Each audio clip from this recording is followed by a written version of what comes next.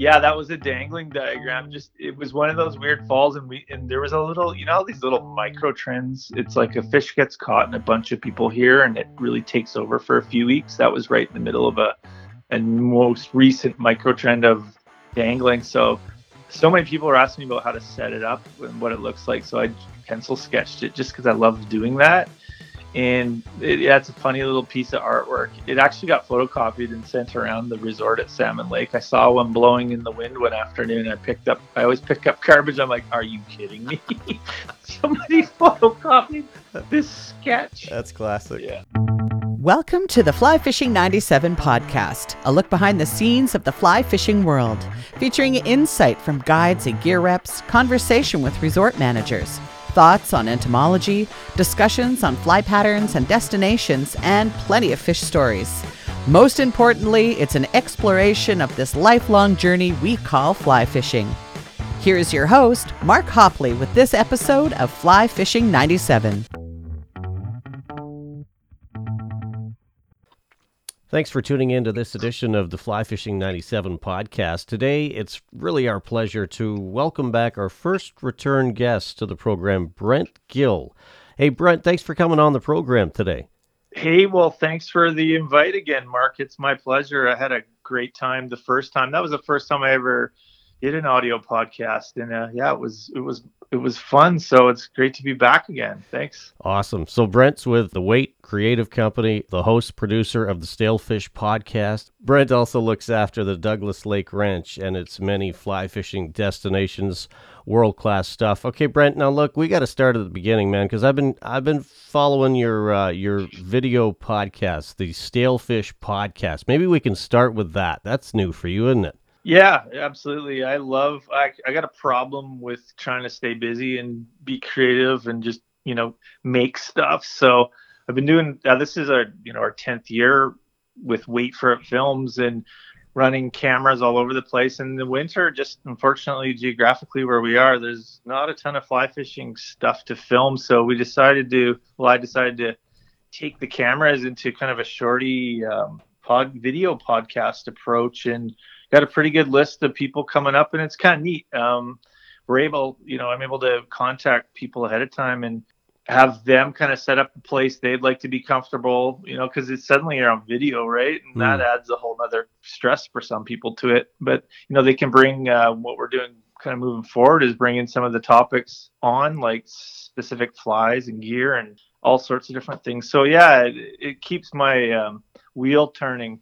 Yeah. In the creative world. And yeah, I try not to think about it all day, what I want to do next, but it happens anyways. So that's cool. Well, yeah, I mean, I know firsthand how hard it is to get guests. First off, not only get guests on the program, but line up your schedule so it works.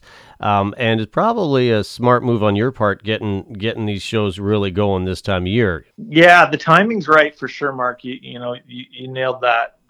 Everyone's, it's that post New Year's pre-warm interior season itch thing going on, so it's easier to get people on right now for sure. But the challenge I'm finding is the combination of clean Wi-Fi on both sides, all the equipment charged and running, and everything queued up all at the same time. So there's a bit of a checklist and a walk around, and each one looks a little bit different and sounds a little bit different. So there's lots of work still, but I'm excited. We got another 20 so people lined up, and the new one that we're going to do is kind of a surprise cast. It's going to be called the Roll Cast, and anyone that's said that they're interested, they're going to get a call at any time.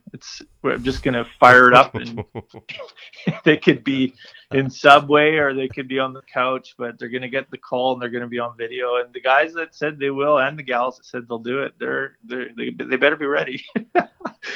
I'm thinking you better be careful where you take your phone.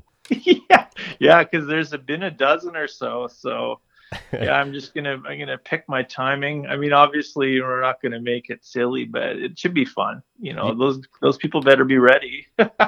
You know what I love about that though is it's very authentic, right? It takes any rehearsed kind of. It's like, hey, what are you doing? It's just like a casual conversation. I guess too, from your point of view, working with the gang at the Douglas Lake Ranch and also being heavily involved in the fly fishing industry for so many years, getting guests probably isn't as hard. That's I don't know what to say there. That happened off the bat for sure. When I was with West Coast Resorts, the title company for years, and when I jumped ship and joined in on the Douglas Lake Ranch team, the first few years there was I had some friends and foe that came across, but now it's I guess maybe we've established our relationship with the company and the product. So now I find I'm just answering a ton more questions. And, ideally, I think when people are choosing a destination, I think they already know before they contact the company that they're going to that they want to go there. So I might be an asset in concerns to that, but I'm not 100% sure. Yeah. Just on a personal note, did you get out fishing a lot this year, Brent? I did more this year than I have in the last 15 years, and I made that was a New Year's resolution last year Mm-hmm. because I get caught up in the management part. I have pushing 40 staff in the season and all these different kind of operations, and I was starting to lose that part. And believe it or not, and I think this, the closer you are to your passion geographically or in distance, the least you do it. And it's really weird. I talked to a friend of mine. If you bought a cabin on a lake, you would be doing more repair, maintenance, and cutting wood than fishing. So I'm in a close proximity of all these great fisheries, but I just wasn't fishing as much as before. So I made sure last year I did. That's a great quote because what you said is so true, and that's the first time I've actually ever heard it put that way. But I know sometimes, because I'm the same, I immerse myself into whatever I'm doing, whether it was radio back in the day or fly fishing or tying flies. But sometimes you get so into it, it's almost like you're not part of it anymore. Does that make there's sense? a disconnect. Yep. Yeah, it's weird. Yeah, and it's been trickier for me to fish on the lakes that are within the property here, just because the connection is still that work feeling. I might run into an outhouse that needs toilet paper, or the boat launch is crooked, or I see something. It's just I don't have that connection with fish as much as I do off property. So I fished 80% off of Douglas Lake last year, and that's 10 lakes here. But I needed to get touched back with that early feeling of the passion, and I had to jump back and start exploring new bodies of water and stuff like that. Just kind of keeping up with your Wait For It films, I get a sense that kind of your relax kind of / creative time is when you get out on your own. You've got all your camera equipment and you can just take a day. Yeah, highly disputable, Mark. When you got that many cameras and a drone in the boat, things can get really bad. But terribly bad. I'm sensing some character traits here. See, again, you're immersing yourself into the drones and into the cameras, and it's like all of a sudden you can't see the fish for the water. Yeah, it's kind of a problem. I did a 10-day trip this fall to a handful of famous caribou stillwaters. And I had to separate. I think about day 5, and I do this trip alone with my dog, so it's immersing. But I had to leave the gear alone for a few days because you get up in the morning and I got to get that shot, or you're cutting wood. And, I should run a time lapse, and it can ruin the trip. So I'm starting to learn when to put the equipment away and that. So yeah, this year was a big learning year for me about touching, going back and re kind of editing why I do this, I guess. Well, you make a lot of people happy with your work, I can tell you that, and we hope you keep it up. Thanks. It's a game, man. It's a game. I got a question for you. This year, and I heard you allude to this on your podcast, and I couldn't agree more, but you kind of mentioned that this year you saw some different things on the water. There were some things that worked, some things that didn't work. Maybe you can comment on kind of what was your takeaway from this fishing season? Yeah, good one. I saw a few things with accomplished anglers that the techniques that I saw weren't in my arsenal. So that was kind of like walking into a wall. The whole the hanging blob and booby movement I've never been completely immersed in. But what I did really latch back onto, which I fished about a decade ago, is I fished scuds heavy this year through spring, summer, and fall. And I really got connected to the intermediate camo lines by SA. I mean, all the manufacturers have them, and it's an intermediate running line with a Type 3 head, and just superb kind of shoal angle scud fishing, either in the shallows out to the depth or parallel casting along, cruising lanes. Right. And I got really, really, really dialed again this season on fishing scuds the whole year. Loved it. What kind of scud patterns, Brent, are you fishing? Good one. The traditional baggy shrimp, that had this clear strip. I still do the old school thing. People might laugh, but I still cut strips out of Ziplocs. Mm-hmm. I run a squirrel, an olive squirrel and yellow Antron dubbing mix, yellow mallard at the tail, yellow mallard at the thorax, and a gold bead. The traditional baggy scud, but with a bead head and a little more yellow in it. 12s and 14s. 5-pound fluorocarbon tippets, loop knot, but not a loop knot in the real clear water. Right. And that just seemed to be super good. I mean, it caught fish everywhere. I felt super confident in it. And you know what happens when you get on a fly bandwagon? It's like the thing barely gets ignored. It just seems to be tied back on. That's so true. If you believe in it, it's going to work. Yeah, you fish it better for sure. Yeah. I heard you talking to Jordan Ulrich on your podcast, and you said something that really stuck with me, and I hadn't verbalized it, but I lived it. The white bead chironomid last year. What the heck happened to that? Yeah. And I wasn't there yet. And Jordan explained how he got refascinated and reattached back to the snow cone patterns. And he said there was rarely a day they didn't use them again.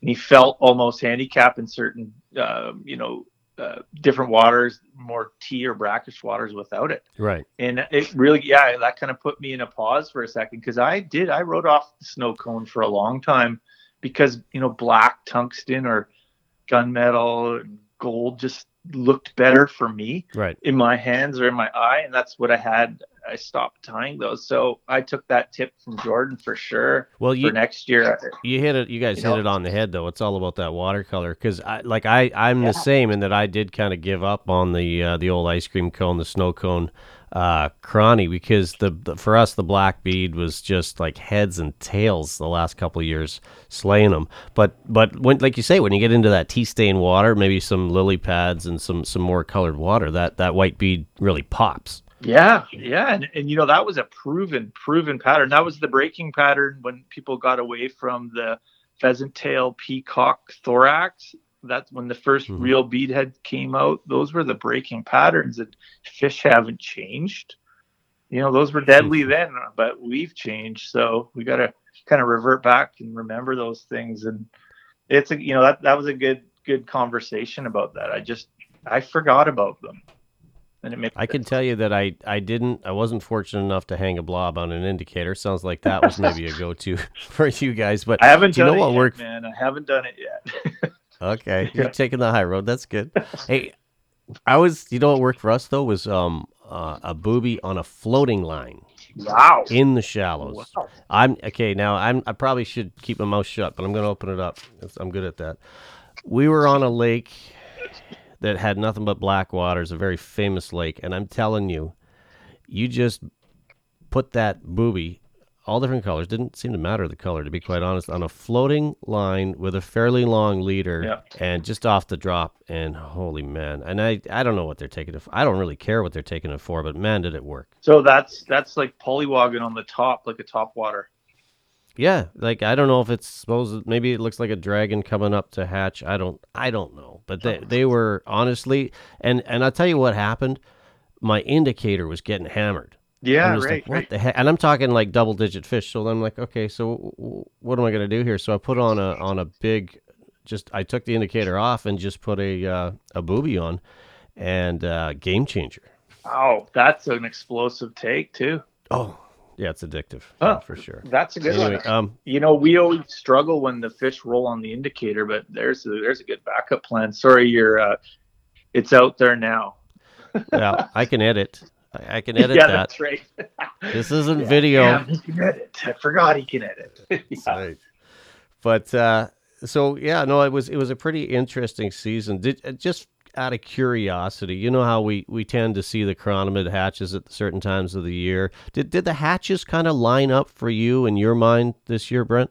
I think so. Of course, all of the literature and the traditional calendars and time frames went out the roof the last 4 years, the last 4 springs, especially the last two. And I'm going to hit a bit of a touchy subject here, but with the recent deforestation more in the last decade, closer to some of the watersheds and certain bodies of water, the spring runoff is different now. It's charged, it's dark, and it's fast. And I think the hatches I felt like the waters that I'd fished, the cycle was big, but it wasn't as long, if that makes sense. And I don't know if the chemistry is changing, and it might have just been where I was fishing. I could be totally wrong. Everything seemed, in concerns to chironomids, explosive, but not as long, where typically, the peak can be 3 weeks at, say, 3,500 feet. It felt shorter, the peak. Yeah. Yeah. I get what you're saying. Yeah, but people were still, anglers were still doing well on them in that whole window. But the big emergences where they're all over your rod and they're, hiding in the shade like clouds just seemed shorter. And I don't know if that's a trend, because now, like, we don't have, I don't know about where you are, but we don't have snow. We've got a few inches. Moisture content could be totally different this spring. Like, it's different now. So there's no real patterns. Well, when was the last time you remember being outside in 8 degrees in January? Yeah, really weird, and no snow. That's the tricky one. We usually have right now, usually at 3,500, which is always a, kind of a measure I use for your average kind of better lakes, seem to be around that 3,500 feet in elevation. Normally in this area, the Thompson Nicola will have about a 30-inch base. Right now it's 3-inch base at that elevation. So there's definitely less snow. The ice was a bit late and a little bit thinner. So we could be facing an early spring here. Yeah. And I'm trying to remember what year it was, but I can remember being out on Shannon Lake in February. Yeah. 2012, late February was ice off at 2,800 feet. Yeah. Wow. Crazy. Yeah. Yeah. Well, let's talk specifically Douglas Lake Ranch for a minute, if you don't mind. So how was the fishing this year, specifically at the ranch? Did you have a good season? No. People don't want to hear that if they're customers, but we did have some challenges this year. We had, at 3,400 feet, we had one of the biggest famous fisheries, Mini Lake, went through a total winter kill over the winter. And that was, most specifically, we had a 46-inch ice base, which is incredibly thick and very opaque, non-transparent ice. So it had series of snowfall, refreeze, -30s, snowfall, refreeze, where the ice was very, very thick and opaque, and a heavy snow pack on top, which of course eliminates photosynthesis in February and March, the crucial months when the oxygen's depleting. You need some of that. You need a bright subsurface, and the plants just won't grow. That, in combination of lower water with the drought of the summer, so the lake froze a little lower than normal. You put those combinations together, and so we had a winter kill at Mini, but we did restock it in the fall. Stony was an exceptional, not the quantity, but the quality was there. We were seeing quite a few bigger fish. Salmon Lake was a slower start. It got hit with a incredibly high, massive freshet runoff that tainted the lake color for almost a month. We had trouble deciphering the difference between what was actually turnover and what was when it was finished and runoff. And then mysteriously in August, the fishery just stopped. There was, really, really small amounts of fish caught throughout the summer and minimal in the fall. So fisheries jumped on board and did a restocking. But we had blackwaters introduced into Salmon Lake. The Go Fish BC, the society stocks Salmon Lake. They switched the broods to blackwaters last year, and in some bodies of water, this is an interesting fact, and there's not a lot of it out there in print. There's been documentation when you have a high freshet, a heavy runoff year, and you have a lake that has significant in and out flows. Sometimes blackwaters leave, and it's in the name. They're a river originated fish. So we had some escapement there. We had some mild summer kill, and it was a bit of a tough season. The good news is with all of that is rebound years, which is coming up, some generally are the best. So I'm looking forward to a rebound year at a few of the different lakes. Overall, I'd say it was, not the best fishing in the last 5 years in most of the lakes, just with such a crazy spring and such a radiant hot summer. So hopefully we're going to see some different environmental conditions this year. I really appreciate your candor because, and it's a very honest answer because I agree with you. Last year, even personally, fishing was decent, but it wasn't. It was definitely not amazing like it has been maybe the year before and the year before that. So, like you say, maybe this will be a rebound year. Yeah, it feels that way right now. Temperate wise, with the conditions that we're looking at around us and how the lakes look. The good thing is the majority of the lakes, due to some water management, froze at a higher level, which is what you always want. You want extra shot of water and some rain in the fall. You just want that level up before it ices and closes up for 6 months. So, and we did have that all the way around. So that's good news for sure. It's just the unpredictability, environmentally, and you saw it, and everyone saw it with, on the flip side, some of the August temperatures when the forest fires had hit through BC came down, above the smoke, it was probably 38, but below it was 30 and 29, and we had little subclimates forming. So things are weird, man. You just gotta keep positive and watch things and be a rounded angler and, move around sometimes and fish different regions and do all sorts of stuff. So. Yeah, no, I totally agree. So when you, Brent, when you hit a lake like Salmon, and like you say, there's been a bit of a change there. So you've had some, I assume, Penasks in there before. Now you got some blackwaters. Does that change how you approach the lake in your mind? Good question, because we didn't know. When I was in conversations with the fisheries about, there's a population shortage at salmon, and they actually went back through the freshwater fishery society files and found out just by looking, weird, blackwaters were put in last year. I don't approach them differently, but I know a lot of people that are very interested in species chasing, like Penasks only, or they love blackwaters, or Girard guys do have a different approach.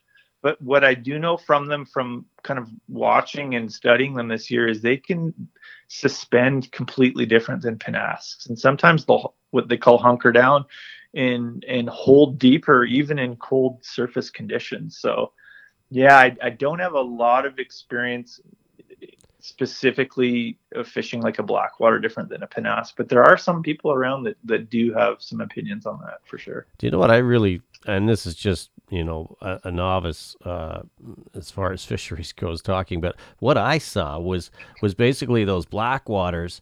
I mean, they more have that predator mentality. So if you're hanging just off a drop, all of a sudden they just show up and boom, you got to take. Whereas those Penasks a lot of times are cruising more on the shoals, but they'll surprise the heck out of you, right?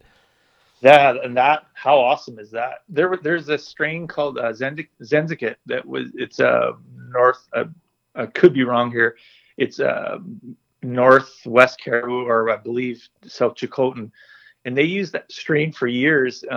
These fish would predate on coarse fish, but their characteristics were that they would school up in the middle of the lake, sometimes subsurface. So the angler catch rates weren't as successful, but the fish were great to have in lakes, and they've kind of fallen off the the list, so to speak. They're not raising them as much as they do, but a rainbow trout in a region 3 Stillwater, but acting totally different. So it's kind of cool that we do have this. And an interesting thing is the triploids. It's like a household name now for a BC Stillwater angler.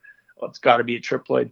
The truth in the matter with triploids, which we've learned being able to manage triploids hands-on, is they don't all triploid. So it's just like Jurassic Park. Nature has its way, and some of these fish will still go and spawn. Either the process didn't work or nature had its way and recorrected the operation that happened to it. So you will have penasks spawning with blackwaters, where the lake's program was to have triploid penasks and diploid blackwaters, but they can end up spawning together and creating a hybrid. It happens everywhere. It's interesting. I had Adrian Clark on from Freshwater Fishery Society, and he was explaining that the just because they're triploid, it's not that triploid fish get bigger, but because he made it sound like because they don't spawn, they tend to live longer. So they get bigger because they're in the lake. Most of the trout are getting pulled out or dying 2-3 years, maybe 4, but those triploids tend to live longer and just grow big. Yeah. Yeah, and I think the benefit of them too is that they're not preoccupied in the spring. So, some of the biggest explosive hatches, you don't have these fish trying to channel up and get out of the lake into little tributaries or meandering around in their spawn mode in the shallows. They're still acting like a hungry, aggressive fish during that super important spring emergences. So they're there for the buffet.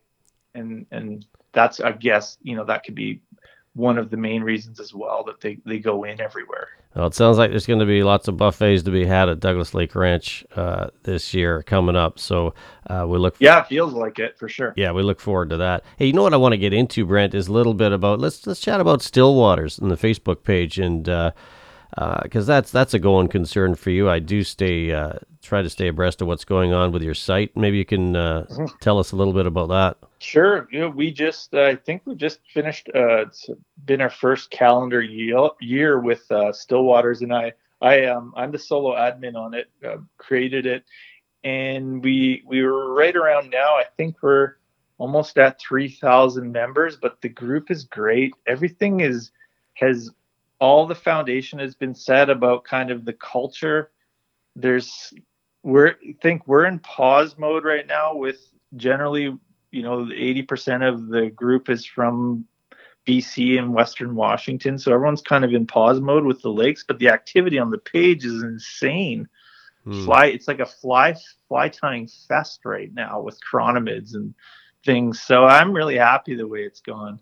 It's a lot of notification work on the phone, but it's sure a neat baby that's grown well, and it's not too big where you're getting just all sorts of kind of weirdness. The culture is protecting itself. Everyone on there has that same mindset of what they want it to be, and it's can't be happier. It's a great little media tool for sure, 100%. If you haven't checked it out, we're talking about the Stillwaters Facebook page that Brent runs, and one thing that I find really, really good, you just hit on it actually, fly tying in the winter months. So there's some what amazes me is some of these patterns some of these guys are coming up with. There's some amazing tires that just kind of pop up from out of nowhere. You're like, wow, I wish I could do that. Oh man, the chironomid game that's going on right now as we speak. If you're not a member of that page, right now is the time to jump on, because the chironomid fest that's going on there right now, and the patterns, like the cool thing is these new tying concepts are fusing at the same time with photography skills. So the phones and the equipment have gotten better, and the postings. So not only are you seeing a top-notch pattern that somebody's spent a lot of time on, they've also spent the time to take the right picture of it. And the fusion of the two, creates beautiful content. So it's neat to see, because it's happening like right now. I think I saw like 5 today that I was like, oh man, I got to set my equipment up again, move some of this camera gear out of the way. Well, part of me is thinking I got to reach out to some of these guys and start chatting tying. It's a perfect venue for that. Yeah. It completely. Trevor, I won't pronounce his last name. I think it's Tezerak. Yeah, I know. I knew you were going to say that name. Yeah. Yeah, incredible patterns out there. Wes Penny, of course, John Kent. There's some beautiful patterns emerging right now, and these guys are tying them on really small hooks too. The picture doesn't justify how small those patterns are in person. It's cool. You still tying a few bloody blacks? You bet, all the time. That's an old pattern too. It's so easy to tie, but again, it works. Tie the blood and black all the time. Been tying them smaller lately. Last time I talked to you, I told you about the big pizza theory. Right. Well, this year, I would be stale if I didn't. So I started tying some smaller 14s and 16s, smaller bodies on smaller hooks too, just to have more of an arsenal. I got a bit ignorant there for a while. I got to tell you something I did here, but you can't tell anybody. Okay. So when you're fishing your chironomid, right? And maybe other guys are doing this, I don't know, but it works for me. So you got your strike indicator, and then when you go down to your swivel, before you put your swivel on, you put like a 7, just a really small tungsten bead, like you tie on a chironomid, and it just slides up and down on your line. Yeah. So that is ahead of dirty. Holy man, does that work? Yeah, dirty trick. It's like float fishing the Vedder River. It's a wonderful tool, and a lot of people don't know about it until now. Okay, I'm not. Should I edit that? I might have to edit that. It is, and you can, when you cast it, immediately shoots and knocks and hits at that swivel, and it's locked in. So I find they lock in on a 10 wrap clinch knot. They'll even lock in there sometimes. Well, it's funny because I don't know about you, but I'm always trying to find a way to fish vertically with chironomids. Like I always think there's got to be a better way. There's got to be a better way. Yeah. Do you dangle? Are you a hanger? You mean like an HD line straight down? Yeah, like the whole dangling concept. My buddy, have you ventured that? My buddy does that, and I try. I kind of lose patience with that. He usually gets the rod ripped right out of his hands because those takes are pretty nasty. But I haven't. I'll be honest with you, I don't do that a lot personally, but I know it works in certain situations. What about you? Yeah, it does. Late season, when they. I'm not a huge advocate for it. I do it when I'm eating lunch, and I'll usually. I've watched Mr. Chan catch 2 incredibly large fish, double the size that were normal to the lake last year, mid-afternoon, June, fishing 28 feet that way. Right. And, it was slow, but the 2 fish that he hooked were twice the size of the average in there. And it was incredible to watch because that rod just goes barreling into the water, and that fish comes straight up, and it's got all that sinking line in front of you in the air, a few feet away, and quite a challenge. But it's definitely not a go-to tactic, but I do it when I'm eating. If I'm going to eat lunch or if I'm changing lenses or doing something, I'll drop them down. I got to tell you a funny story. You probably heard this from some other people on your Stillwater's Facebook page, but I think I laughed for straight 10 minutes when I saw you put that diagram up about the sinking line on the bottom of the lake. I was like, okay, did you try that? Oh yeah, that's you mean the dangling diagram? Yeah, okay, that's what you're talking about. Yeah, that was a dangling diagram. It was one of those weird falls, and there was a little, these little micro trends. It's like a fish gets caught and a bunch of people here, and it really takes over for a few weeks. That was right in the middle of a most recent micro trend of dangling. So many people are asking me about how to set it up and what it looks like. So I pencil sketched it just because I love doing that. And it's a funny little piece of artwork. It actually got photocopied and sent around the resort at Salmon Lake. I saw one blowing in the wind one afternoon. I always pick up garbage. I'm like, are you kidding me? Somebody photocopied this sketch. That's classic. Yeah. So for those that don't know what we're talking about, can you explain that drawing? Sure. And it is tricky. So what it is it's a way to obviously get a chironomid pattern a foot off the bottom in deeper water and stay a foot off the bottom, and the transaction's quicker. So ideally what you're doing is you're setting up a dropper weight. You can Google dropper weights for chironomids. There's a million ways to do it. Some guys will clip a forcep right to their chronomid, or hang it off the bouncing Betty, which is those round weights. There's a million ways to do it with clamps and stuff, but you need weight to affix to your chronomid and remove it. So you, with your Type 6 fast sync, you take your leader down. This is what I do. I'm sure there's a bunch of other ways to do it. I just take it down to tippet. So I'll run 36 inches to 48 inches. So 3 to 4 feet of just tippet on the sinking line, and then a loop knot to a chronometer. And I usually pick a larger, like I'll pick almost a bomber, a 10 or a 12.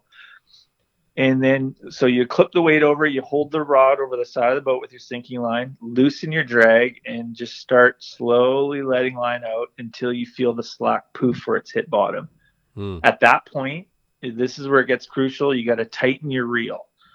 So as soon as that line hits the bottom, you tighten the drag on your reel to an extra tighter setting than normal, and you reel 3 times. 1, 2, 3, sometimes 4. Depends if it's muddy or hard. So if you think about it, now you're sitting, if you pause for a sec, with your line and your rods parallel to the water, your sinking line straight down to the bottom, and that fly sitting about a foot off the bottom. You're measured and you're sitting there right now. So the key is not touching your reel, because your reel is your distance gauge. So then you move your hand up and strip back in that weight and that chronomid that's down there till it comes to the surface. Grab the chronomid, remove the weight. Don't touch your reel. Flip that line back over the side. What's it going to do? It's going to sink back down vertically exactly to where you had marked it by tightening your reel. And there you are. That's set up and it's down there and it's locked. Yeah. You need it in a rod holder. You need the reel underneath your leg. You need it pinned, because when they do hit that, if you think about it, it's straight down. And if the fish moves 4 or 5 feet after he grabs it, which they normally do quickly, that rod's going in. So, well, they've got no reservations in that deep of water, right? Yeah. It's definitely not pure. It's by no means is it traditional casting and stripping and retrieving. It's it's power mooching like you do out in the ocean, straight down. But the calculation of it is vicious, and where it works for the guys that really key in on it is when they're marking fish in deeper water, and it's in the spring, because that the time to get an indicator rig that deep and sit consistently that deep is tricky if there's a bit of wind or anything. So yeah, it's pretty vicious. Some of the American customers that come up and fish some of the waters in the spring will actually run a small split shot on their leader, so they are 100% confident they're vertical. Yeah, let's face it, that's the trick, is getting right vertical. And I'm always thinking there's got to be better ways to do it. And then when it comes back to the floating line, I'm thinking there's got to be better strike indicators. There's got to be a system. I find those pins don't always pop, and there's got to be. There is. It's coming. You got it. It's probably a few years from now, but it's coming, and someone's thinking about it right now somewhere for sure. You can airbrush them. Yeah. So actually, I want to talk about that a little bit, because I did see some of the Moby nets that you were airbrushing. Maybe tell us a little bit about how that all started. Sure. So luckily enough, a few years ago, I'm good friends with Don Chatwin, the mastermind behind the handcrafted Moby net in Maple Ridge. He had talked to him about a sponsorship for Wait For It Films. So any of the the still water stuff we'd be doing, even the moving water stuff, we'd use Moby nets, and he sent me a couple, and I was just thrilled. But when we were talking, and I'd been doing quite a bit of artwork, he's like, "Here," and he handed me a blank, unfinished, just sanded Moby net. Said, "Play with this." And that's where it started. I took it home and airbrushed some different base colors on it, and then started putting bugs on it, and then experimented with some clear coats, and then it took off. So I've done 6 now. They're all different. They're all one of one. Each one is about 40 hours of artwork, from prep to art to finishing and the curing. I use just water-based materials, so environmentally friendly materials on them, and they end up becoming kind of a crazy, weird, cool thing.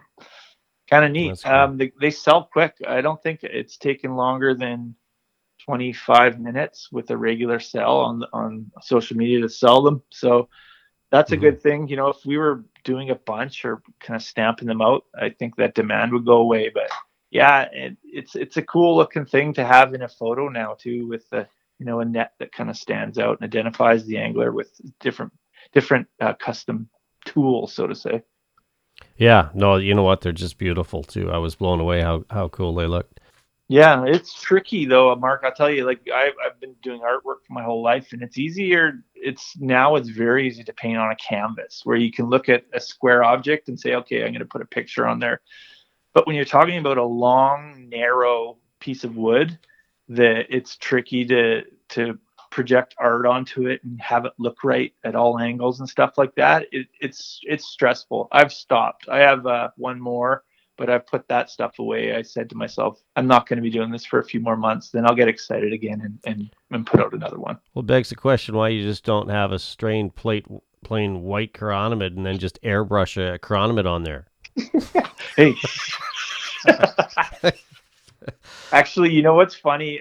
Funny you say that. I made myself a custom fly box. So what I did was I laid down a bunch of my old, I don't use anymore, some of the rusted hook patterns. I laid them on it and misted airbrush over it. So they would be like little stencils, and then you push them off and their silhouette would be painted on the box.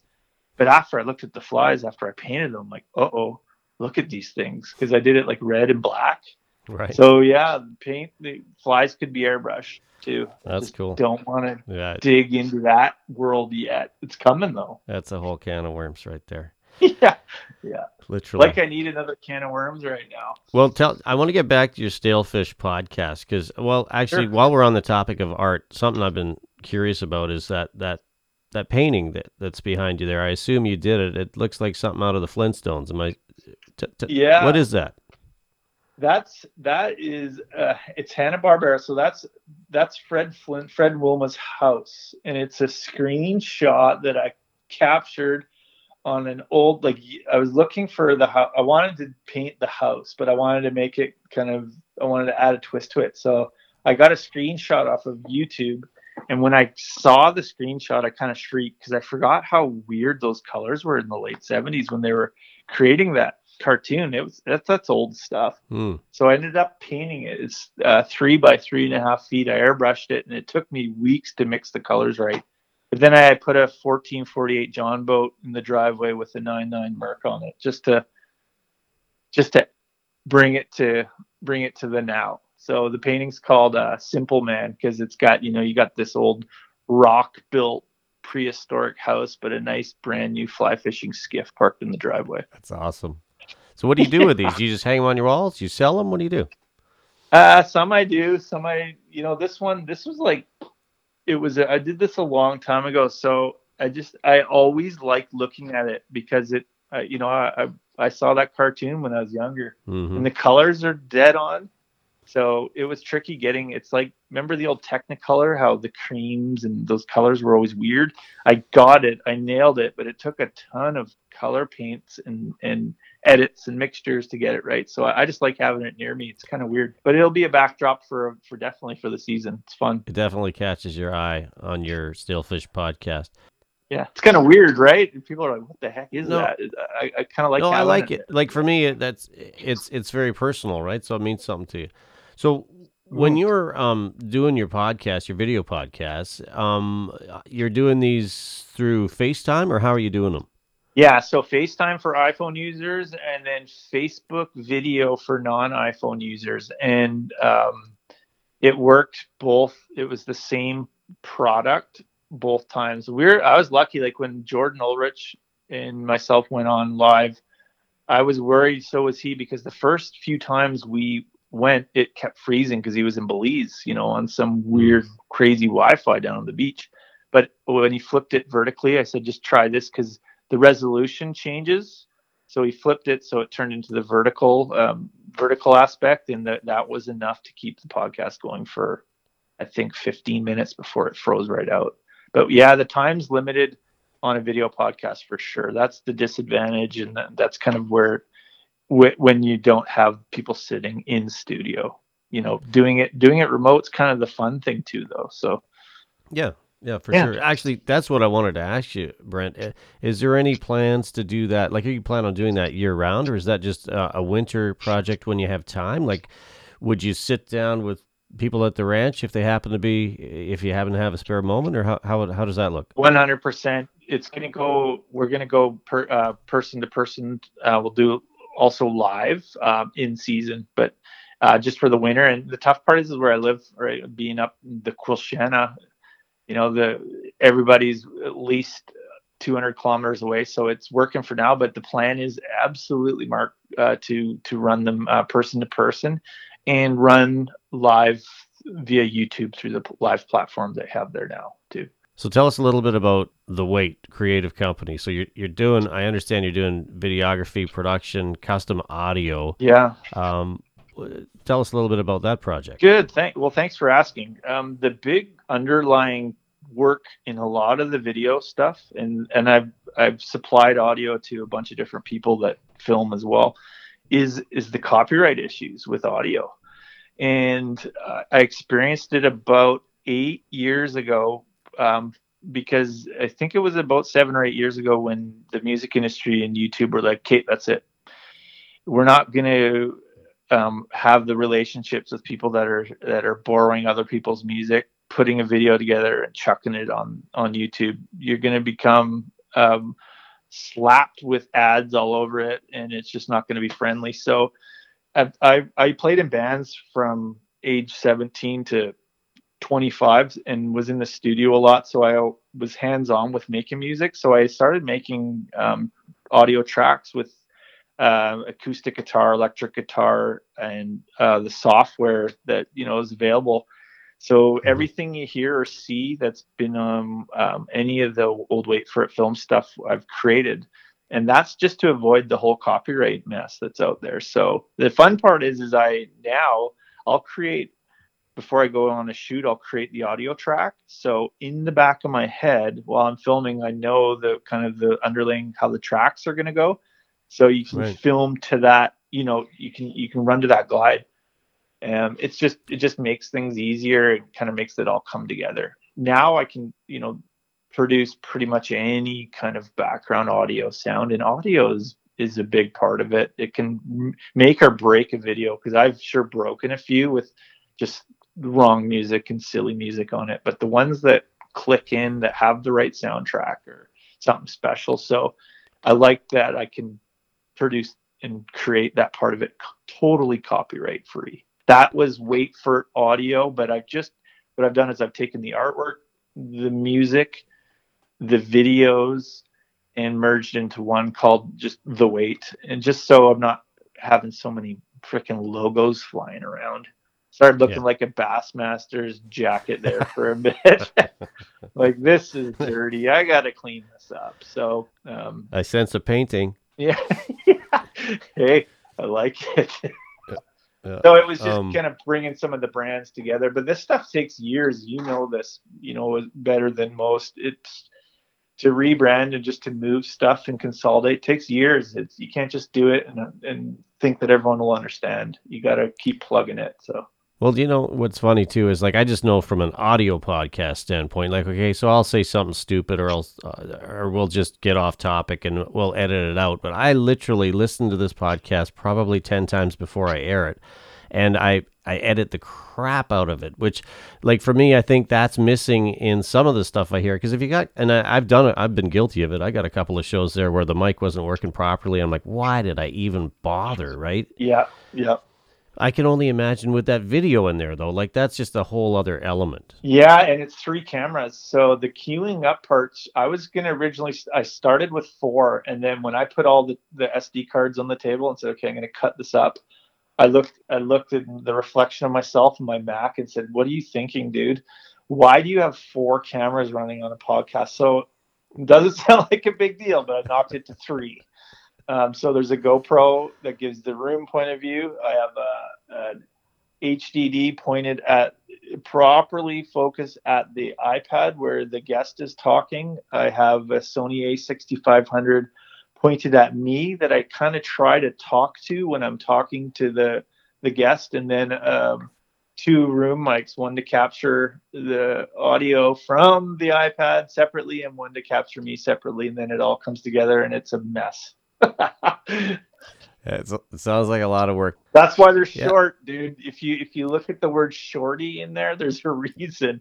It's just too much footage. So, unless you're just doing A, camera B, it's a lot of footage to dump into your computer. Yeah. All right, man. So, hey, looking forward to this coming season. Anything else we haven't covered that maybe you want to jump into? No, I really appreciate giving me a call and letting me go for round 2. I don't think I said anything on the first one that I regretted other than not using small enough chronomids. I might have edited it out, eh? No, I said it there. I said the big piece of pizza thing. Oh, I really appreciate the call, and I really appreciate asking about all the stuff that goes on in the weight dungeon down here in the basement. Well, you're a wealth of information, and hey, hopefully we'll see you at the show. Are you going to the show in Linwood again? No, I'm just doing just TradeX this year. Okay, that's we're experimenting with print, so which is I'm super excited about because we've been away from print for a long time. So we're going to spend some marketing dollars back into print. I just, been away from it, and it's neat to see print stuff again. So I want to be a contributor. Well, hey, man, never stop creating. Sure loving the stuff you're putting out. That's Brent Gill from the Weight Creative Company, host and producer of the Stalefish podcast. Check it out. Wait for It Films, and also some amazing airbrush and artwork. Thanks again, Brent. Have a great night. Thanks, Mark. Take care. Thanks for listening to the Fly Fishing 97 podcast. Your feedback matters. Let us know if there's a person or topic you would like to hear on the show. Email us at mark@flyfishing97.com. Until next time, tight lines, and we'll see you on the water.